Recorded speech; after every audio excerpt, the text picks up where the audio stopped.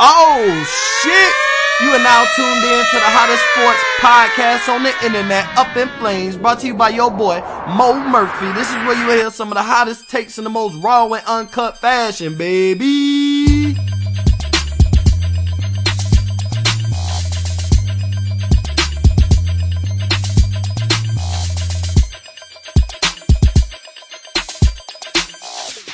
What's going on, everybody? It's your boy Mo, back with another episode of Up in Flames.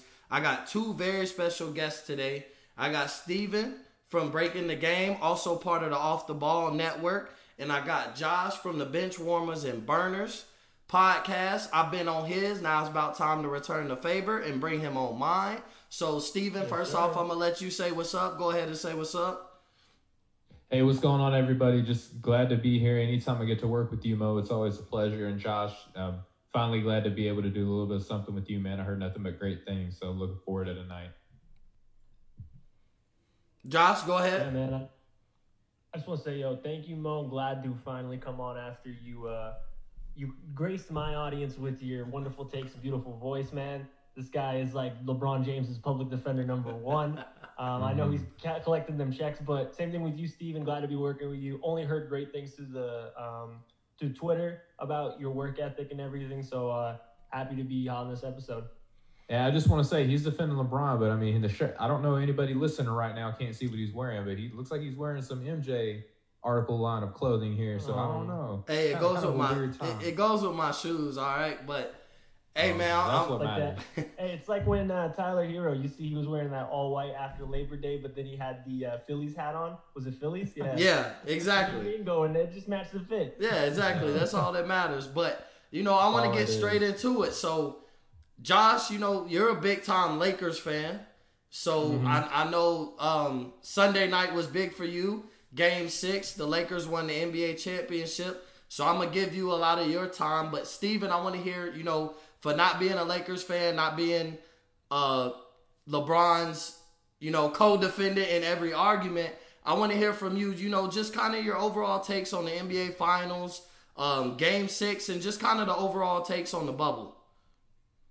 Right. Well, I just want to lead off by saying, we live in a day and age when you're not like constantly propping up somebody that automatically makes you a hater. Right. So I just want to clear the air. I just want to get, I want to cleanse my soul, as Kendrick Perkins likes to say, right? Like, not a hater. I'm critical, but I'm not a hater. But overall, I'm very happy with the result of the finals. It went a lot further than I thought it was going to, which in turn made it more exciting. Really happy to see LA do it for Kobe. Kobe was a guy that I rooted against basically his entire playing career because I grew up being a Suns guy.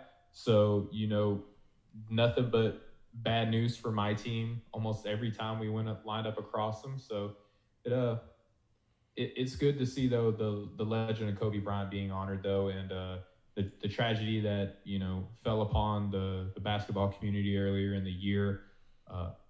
Just tragic. It actually, anybody who doesn't know me, when Kobe passed, I was kind of doing my podcast, but I didn't let anybody know about it. And, reflecting on the Mamba mentality and what he meant to the game of basketball, I was like, man, if Kobe Bryant knew, for whatever reason, if he knew who I was in this world, right, and knew that I had a podcast and that I wasn't, trying to put everything that I could into, he'd kick my butt, right? So, a little bit of beauty out of the ashes of that situation, if you will. But, again, I'm happy for Laker Nation. I'm happy for just the game of basketball at large. There's a lot to be said about, LeBron James getting another ring and what it means for his legacy. And I know that we'll probably be talking about that soon, but there's nothing wrong with the greatest players. I said players, plural, right? So that includes LeBron James. Nothing wrong with, the greatest of all time players that we've had in the NBA adding to the, to their mystique. And I'm happy for basketball in general, man. Yeah, man. So Josh, I'm going to let you go ahead, man. The floor is yours. You're a Lakers fan. I know you're probably still coming off the high of, winning the championship. So the floor is yours. Say, praise your Lakers, praise LA, praise everybody. Yeah, man. So It's just like good to win a championship. I do want to concede this argument, though. I do understand that a majority of Laker fans are pretty insufferable. I get it. I get it. It's hard. It's hard to. What you mean? It's hard to. It's hard to root for a team when, because the best way to describe Lakers fans is it's like World War. It's like Russian World War II.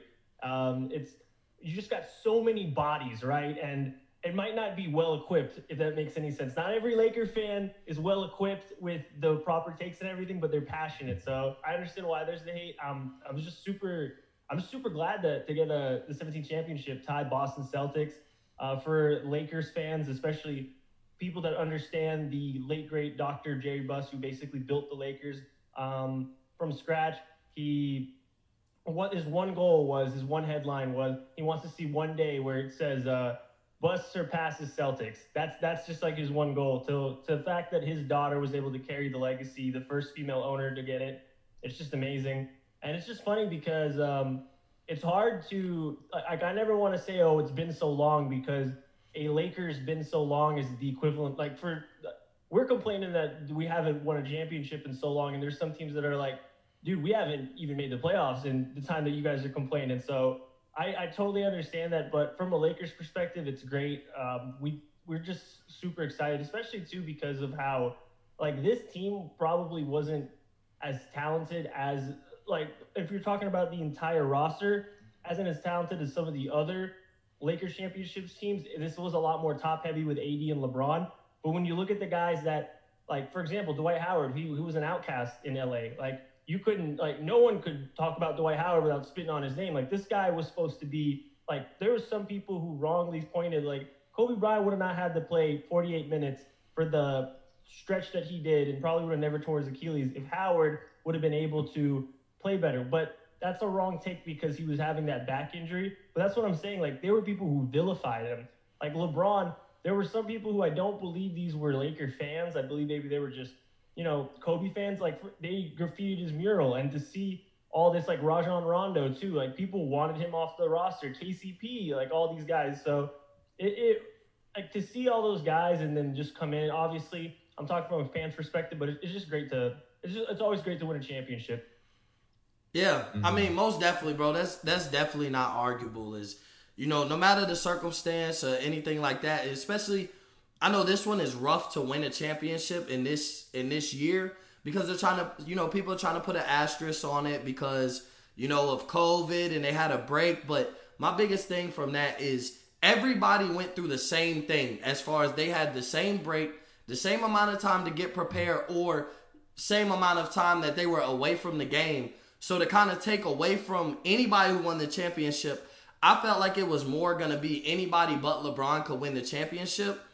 And they would glorify the champion, Giannis, Kawhi. Let Kawhi and the Clippers have won the championship.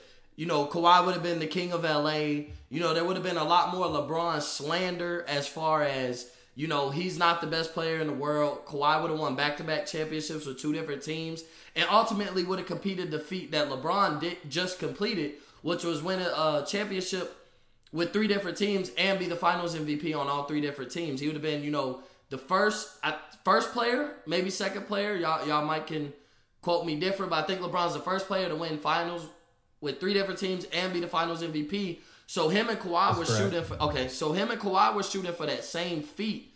And so that's why I just have the problem with the asterisk is I don't care who won. It could have not been LeBron, but it was like, it would have been more glorified and less taken away from if anybody but LeBron won. And that's just in my personal opinion, is like the true LeBron haters, and I'm talking about the guys who literally live to hate LeBron, like absolutely hate him, would have just killed his name even more if he would have not come out a champion and it would have been Kawhi or Giannis, because that would have been deemed the new king of the NBA, the new best player, and that's what everybody's looking for, because LeBron has reigned as the best player in the league for so long. Like, if we consider the torch being passed, it went from Jordan to Kobe to LeBron. And, like, yeah, there's other MVPs within that window, but that's kind of how the torch got passed. It went from Jordan to Kobe, and then from Kobe to LeBron. And whether there was an official torch where Kobe deemed him the next best player in the league, it just happened. Like, we just say the torch has been passed, but LeBron then took over the league. And I think that's another reason why there's so much LeBron hate And especially in this championship, it's like, well, he has another top 5 guy, and I understand that, but like Kawhi has Paul George, Harden had Westbrook, you know, Dame and CJ McCollum, like, yeah, they're not LeBron and AD. I fully understand that, but it's a duo league now. We just kind of phased away from the big three, and we're in the duo league. And so now they just had the best duo, and ultimately the Clippers had the best roster. But to me, it came down to duos, and the Lakers had the better duo. And there's nothing more tough to stop than LeBron on a mission. And LeBron was on a mission. He made a promise that he was going to bring a championship to LA. You know, he wanted to be a part of the greatness that's happened in LA. You know, he wanted to be considered up there with your Kareem and Magic and Kobe, you know, and all those other guys, Jerry West, the logo. So LeBron ultimately accomplished what he was looking for. And so I just want to get away from the asterisk next to this championship, because if it was Miami, they would have been glorified. And I'm a big-time Heat fan, but outsiders would have glorified the Heat as champions. They earned it. They deserved it. And now that LeBron wins the championship, he avoided a team that blew a 3-1 lead and things like that. So, Steven, am I wrong for kind of the narrative that people are starting to create for this championship?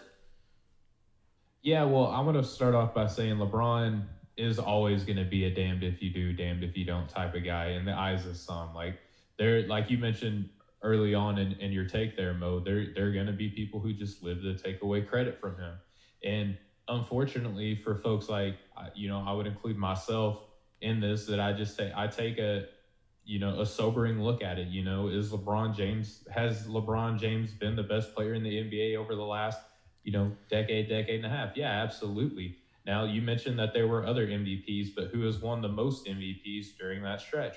LeBron James, right? So who's been to the most finals? LeBron James. You know, who's even won the most finals amongst all those other players, right? LeBron James. So even though there's been other people who have enjoyed success, a lot of people like to ding like, yeah, nobody ate when MJ was in the league, and now, you know, everybody's eating with LeBron. Well, no, like, there's only been like 5 teams over the past decade that have won a ring. They've either had one of the best coaches of all time with the Spurs and Greg Popovich, right?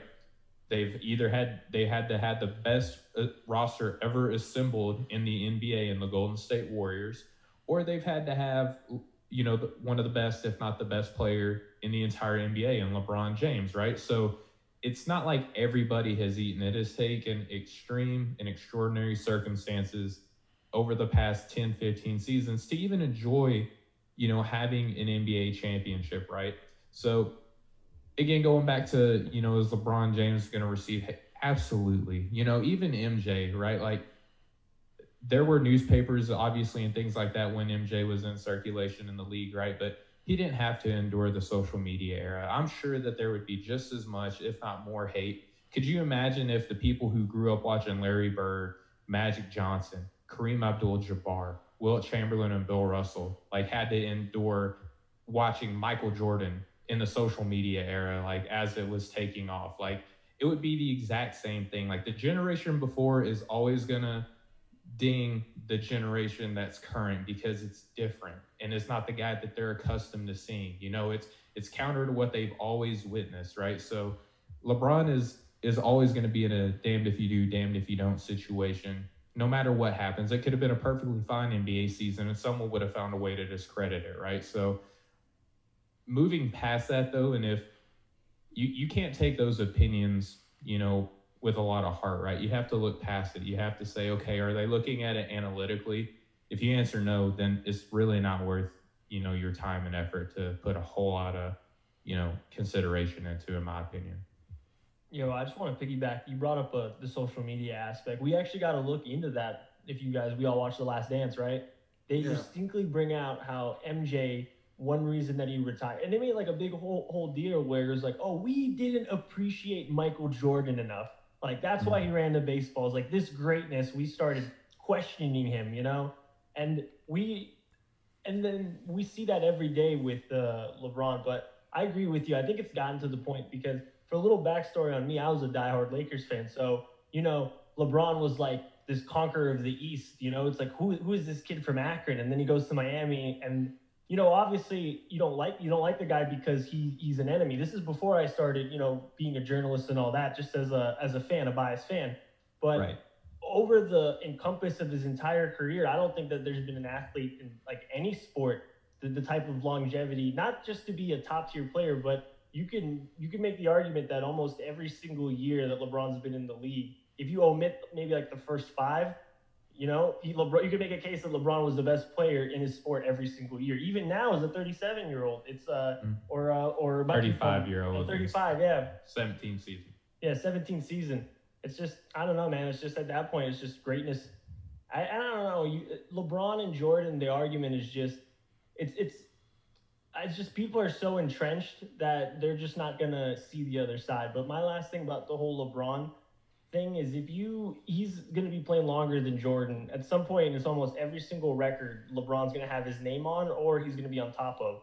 So at that point, if you go from stat-wise to compare it, LeBron will surpass Jordan everything. So then you just have to look at it as a player. And then at that point, then it starts almost going into style. And then at that point, it just goes into opinion. And then that's how you kind of get the dug into your territory, you know? Yeah, and I heard something on First Take on First Take this morning, right, where never say never type thing. Like, you have to, even for the most diehard sports analysts, it's not just fans, right? It's analysts in general who like covered the game for so long. Even when you're covering the game and you just grown accustomed to one guy being the guy that you write headlines about, and then all of a sudden this other guy, he's going to make your job more difficult because, I can't just spit off the same numbers and the same things that I've done for the past ever so often. Now I actually have to go and like do some research and studying and actually do an unbiased compare and contrast. You know, Kendrick Perkins, I know he's not my favorite analyst in the NBA, but today he kind of did a good job. You know, you can't never say never, because if you're not even going to take a look at a guy for a case that he could possibly be the greatest of all time, then what are you doing? You're not doing your job as an analyst if you can't, take a minute and say, all right, let me put my pride and my personal preference to the side and do a side-by-side comparison. Now, me personally, I would still currently have MJ ahead of LeBron James. And Stephen A. Smith did a good job this morning. He said, heaven forbid, I'm such a hater. I have LeBron James as the second best player of all time, like 99.8% percentile of anyone to ever lace him up and play basketball. I have him second, right? So it's not hate, that's actually a lot of love. But I understand now when someone will tell me that LeBron James is their GOAT, right? Or they view him that way. Like, I am not going to argue that because there is a legitimate case for it, So, like, I think you have to be able to listen first, right? Research second, and then thirdly, come up with an informed and intelligent decision on a subject that really doesn't hold a lot of weight in the grand scheme of things anyway, but it's just fun to talk about, right? So, right. I mean, yeah, that's basically, we basically covered half of what we wanted to get into, and that's the significance of LeBron being on a championship team. Is like, it's everything centers around LeBron, and every time he wins, he's closer to the GOAT conversation for people who are Jordan, prefer Jordan, and have him 1 and have LeBron 2 is like each ring, each accomplishment, he's only getting closer. Like, it comes to the point where, my personal opinion, I think LeBron is the GOAT. But even if I was to tell people who think Jordan is the GOAT, is like, it's going to come to a point, the way LeBron's playing, he doesn't look like he's going to slow down. He looked like he has at least 2 more dominant years where, like, if he drops off, he's still going to be a top 5 player. That's what it looks like, barring any, significant injury. But it looks like he still has at least 2 more years of at least being a top 5 player. And the way he's trending downward, I would say maybe his 3rd year, he's only a top 10 player, which is still going to be at year 20, you're considered a top 10 player. And that's if he trends downward at all. Physically, he's not the same that he was at 25, but nobody is 10 years. Nobody's physically what they are 10 years ago. But ultimately, it's a mind thing with him. And, like, you've seen Jordan do it. You've seen Kobe do it. It's like, as I'm getting older, how can I stay on the top of my game? What is it? What adjustments can I make and not depend on my athleticism? Because there was a point in time, Jordan was the most athletic player to ever touch a basketball. Like, with skill and athleticism, it was Jordan. And then Kobe kind of mirrored Jordan's game and had the same thing, and he had to make adjustments. He had to become more of a mid-range jump shooter and kind of depend on his IQ and intelligence to ultimately maintain his greatness. And that's exactly what we seen LeBron do in year 17.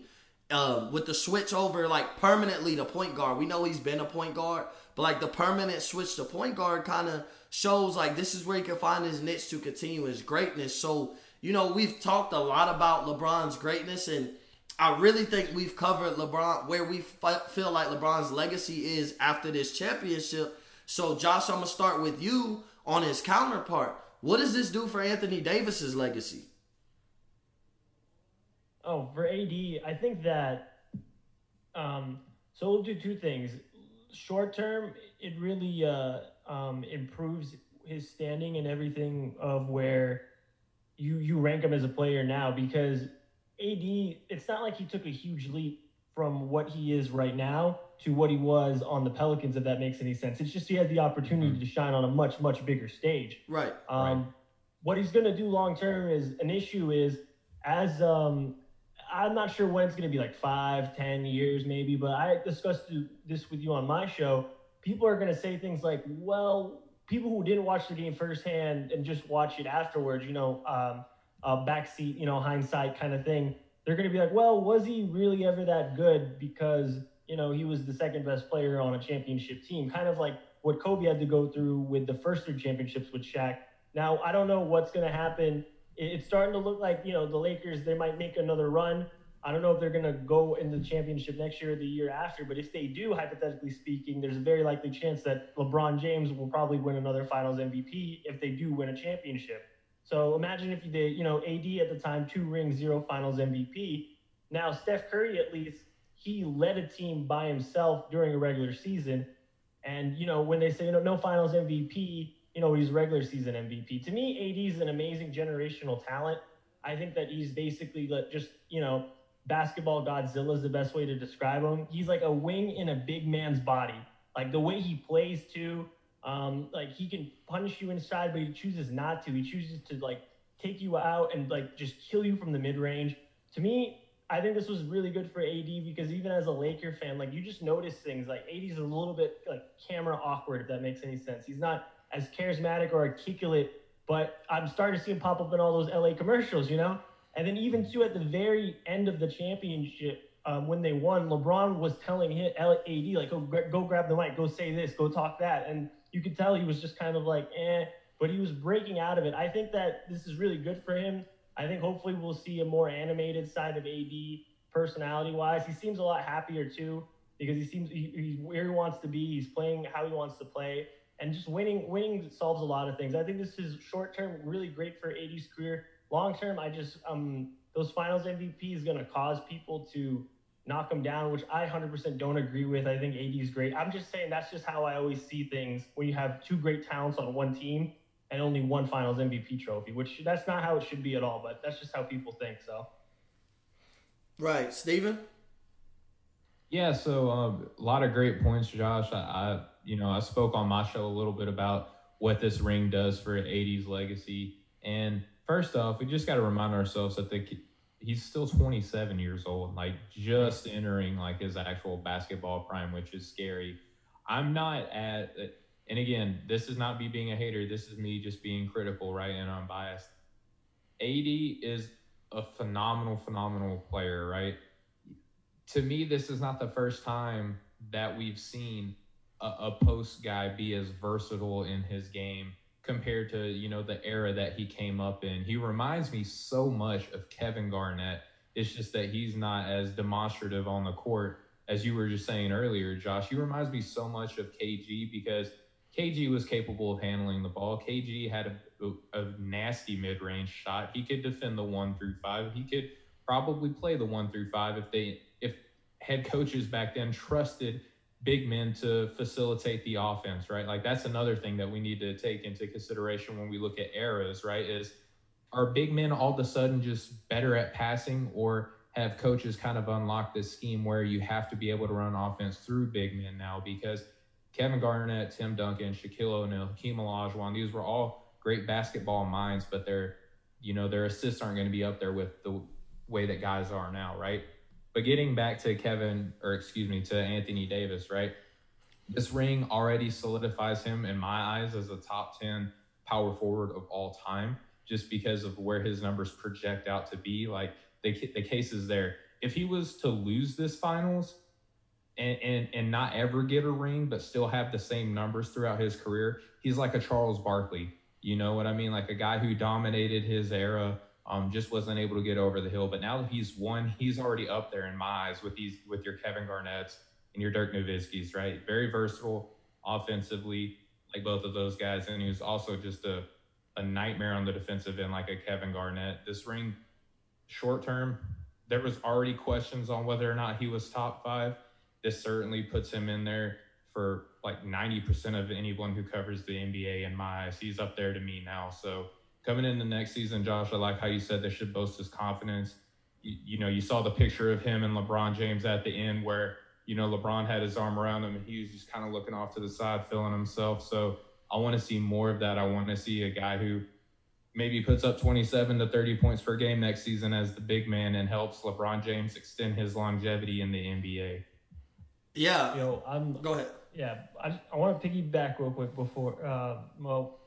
I love the KG comparison. That's who I compared him with when I saw him in Kentucky. But the thing about Anthony Davis compared to KG is, like, people used to argue. They said, all right, who's gonna be the greatest power forward out of these two, Tim Duncan or Kevin Garnett? Then after the whole career went by, it was just kind of like, oh, it's a little silly. Tim Duncan was like, Kevin Garnett was great. Maybe if he was in Tim Duncan's situation, he would play just as well. But, it's like Tim Duncan's like the standard for power forwards.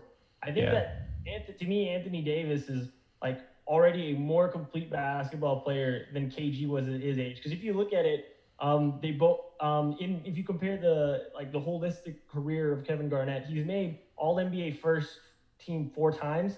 Right. Anthony Davis already did that. So they're already tied on that.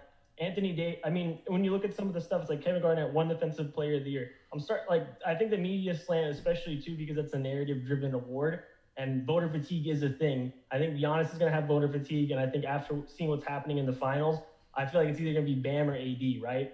Yeah. So, and you start. The only reason I would counter the whole the first teams and things like that is Tim Duncan came up in the era of the power forward, right? Like who is the closest contemporary? There's so many. Rasheed Wallace, Amari, who is the closest contemporary that Anthony Davis has at the power forward in the NBA right now? See, that's the issue. That's the issue, right? So there's if you slide him over to, that's why we don't even argue. The argument for greatest center currently in the league is Jokic, Embiid, now Bam this year. You never throw AD in there because you can't, because AD doesn't play. It goes back to he's a wing. He says that he's not. He says that he's not a center. He's a wing in a big man's body. So right. That's why you can't compare. It's hard. It's like he's in the perfect area for his time too, because it's like the whole you were saying, maybe if KG was in this era, he would be better passing because the coach would let him bring the ball up, So. Right. Yeah. Yeah, for me, with Anthony Davis, a ring is always going to impact a great player's legacy for the positive. I don't care, what the circumstance is of, whether it's LeBron 100%. For the GOAT argument or anybody like that. It's when you win a championship, it's always for the positive. Even look at a guy like Dwight Howard, as great as he was, he got him a ring now. He solidified his greatness in Orlando. He's first ballot now. 100%. He was a Hall of Famer. He was first ballot just because I didn't forget about the 8 years. What he did them 8-9 years in Orlando was he could have never played another minute on the court. And that was first ballot Hall of Famer type stuff. So, he was very dominant. He was the most dominant big man. I guess if you want to, after Shaq, he was the most dominant center, after Shaq. So, for Dwight Howard, that means a lot. And so for AD, it means the same thing. The only thing with AD is if he continues his dominance and wins a ring with him being the best player on the team, AD has a shot at being that greatest power forward of all time. So I do think he has a shot. I think ability, yeah. It's kind of like the whole Jordan LeBron argument. Yeah. It's like LeBron, you could say, is the most talented, gifted basketball player of all time, right? But when you just go career, it's just so hard to beat Jordan's story of 2 3-peats, even off a break, undefeated in the finals. So it kind of goes to who would you take if you were building a team, AD or Tim Duncan? It's probably AD, but holistically, Tim Duncan had such a great career at such a young age. Win the finals as a rookie with David Robinson. And then doing it again on his own multiple times. That's what I mean. I don't know. It's like greatest power forward. Yeah, I think there's a delineation, Josh, what you're saying, between greatest and best. I've heard this argument. It's kind of like what you saw with Aaron Rodgers and Tom Brady. Like, if you were building a team in the NFL, you would probably want Aaron Rodgers solely for his ability, right? 100%. But who's the more accomplished, right? So that's the dividing line. Is Anthony Davis going to be the most talented power forward to ever play? Probably, because Tim Duncan wasn't handling the ball like that at all, and he wasn't shooting threes at all like that, right? So skill set wise, yeah, Anthony Davis probably will finish, but you're talking about a guy who has 5 championships, right, with the San Antonio Spurs, and probably one of I can't even call him like the least talented big three to ever win, right? Like, because they're still great players, but like, who is the next best player next to Tim Duncan? It wasn't a Scottie Pippen. It wasn't a Kyrie Irving. You know what I mean? It was a Manu Ginobili and a Tony Parker. So for what Tim Duncan achieved, I don't think that Anthony Davis could sniff that. But I think, skill set wise, obviously, Mo, to what you were saying, he'll probably be that guy. Right. So I hate to cut this short, so I want to get to the last point real quick because I don't have the Zoom Pro, so therefore I only have 40 minutes. Wasn't aware of that before the show. Okay. Yep, they got me. So I want to get into one off-season move each of y'all would like to see or you expect to see coming into this NBA offseason. A trade, a free agent signing, or a suggestion for a team of an offseason move that a team should make. So, Steven, I'm going to start with you. Oh, wow. Okay. So, one, I don't even know if there's one that I would like to see, and this free agency is going to be really tough with the cap restraints and stuff like that, and the owners actually losing a lot of money, many of them. So a lot of these guys are going to be looking to make cheap moves. But one that I've heard and one that I think would be great just for competitive balance, if it even equates to competitive balance, would be the Minnesota Timberwolves somehow acquiring Devin Booker to formulate like a low-key big three. In the Western Conference between, D'Lo, Cat, and Book, like there wouldn't be much defense going on, but it would be fun to watch on the offensive side. So that's one that I think would be kind of interesting to see. 100%. Josh, what is one you would like to see? I would love to see, I'm not sure what the market would be, but if the Clippers can finally get a big, because I feel like that was been their huge flaw on the roster. I'm not sure who exactly it would be, but for example, like how Dallas was able to secure Kristaps. I think right now the landscape is so shaky. We don't really understand how the cap's going to increase, if it even does increase, if it stays stagnant or maybe even decreases with all the money they lost from China, which people still forget with that whole Daryl Morey incident. And now with COVID, it's going to be tough. I mean, every player who has a player option would just be absurd not to take it. Right. And, yeah, so then we're not sure but what if like Montrezl Harrell left and then they were able to actually get a big, and then that way too, it's not the double-edged sword of, well, Zubac can defend the bigger guys, but he's too slow when we go small ball, vice versa. Montrezl Harrell, when we go small ball, is perfect, but when we run into the Denver Nuggets, for example, is a perfect example. We got to sacrifice our offense of Montrezl Harrell because we got to put Zubac in. I think if they get a big, then the Battle of LA will really, really, really pick up. I think that's when it will really start peaking. And Steve Ballmer's he's a CEO style owner of a team. He's not like a basketball owner. He treats it like a company, and you saw what he did with Doc Rivers and everything. So I think that's another show. Yeah. I think he's gonna make the moves for it. So that's one move I want to see. Or actually, Giannis to Miami. That's probably my second. I don't want to see that. It junks up Miami too much. They're too junked up. In the middle with him, Bam, and Jimmy, they're too junked up. Giannis, bring your talents to South Beach. We'll only get improved. But one I want to see is, it's like two because it's with players. It's like, I just want to see what Philly's going to do with Joel Embiid or Ben Simmons. I wonder if they're going to be on the move or if there's going to be, at least they're going to scout the market to see what they could get for either one of them. That's going to be kind of solely up to whether Doc Rivers feel like they could fit. But the main package I'm interested in seeing is what Brooklyn is ultimately going to decide to do with Spencer Dinwiddie and Karis LeVert. Because I think the Nets have the strongest trade package to add an unhappy star player. Like, I think the Nets, if there's an unhappy star, Bradley Beal, Ben Simmons or Joel Embiid, whoever, like, is the couple names that are out there, like, I think Paul George, possibly, you know, coming out of the Clippers, I don't know if that's going to happen, but if he's looking to be traded because the team is upset with him, I think the Nets have the strongest trade package, which becomes the scary because you ultimately could make a dominant big three the way you said with D'Lo, D-Book, and Cat. Is like you could make a big three with Kyrie, KD, and possibly a Bradley Beal or, you know, a Paul George or something of that sort. So I do kind of want to see what Brooklyn is ultimately going to do in the offseason with Karis LeVert and Dinwiddie, whether they stay pat on them, continue on with Kyrie, KD, and crew, or whether they go to get that third star and ultimately decide to have a big three in Brooklyn and kind of take over the Eastern Conference. There's so much to talk about with Brooklyn, man. Yeah, it is. It's so much to speculate, but, you know, unfortunately, without having Zoom Pro, it cut me short. So, Steven, I'm going to let you tell everybody where they can listen to you at. We definitely going to get back and talk again in the next week or so. So I'll make sure everything's good. But, Steven, go ahead and tell everybody where they can find you at.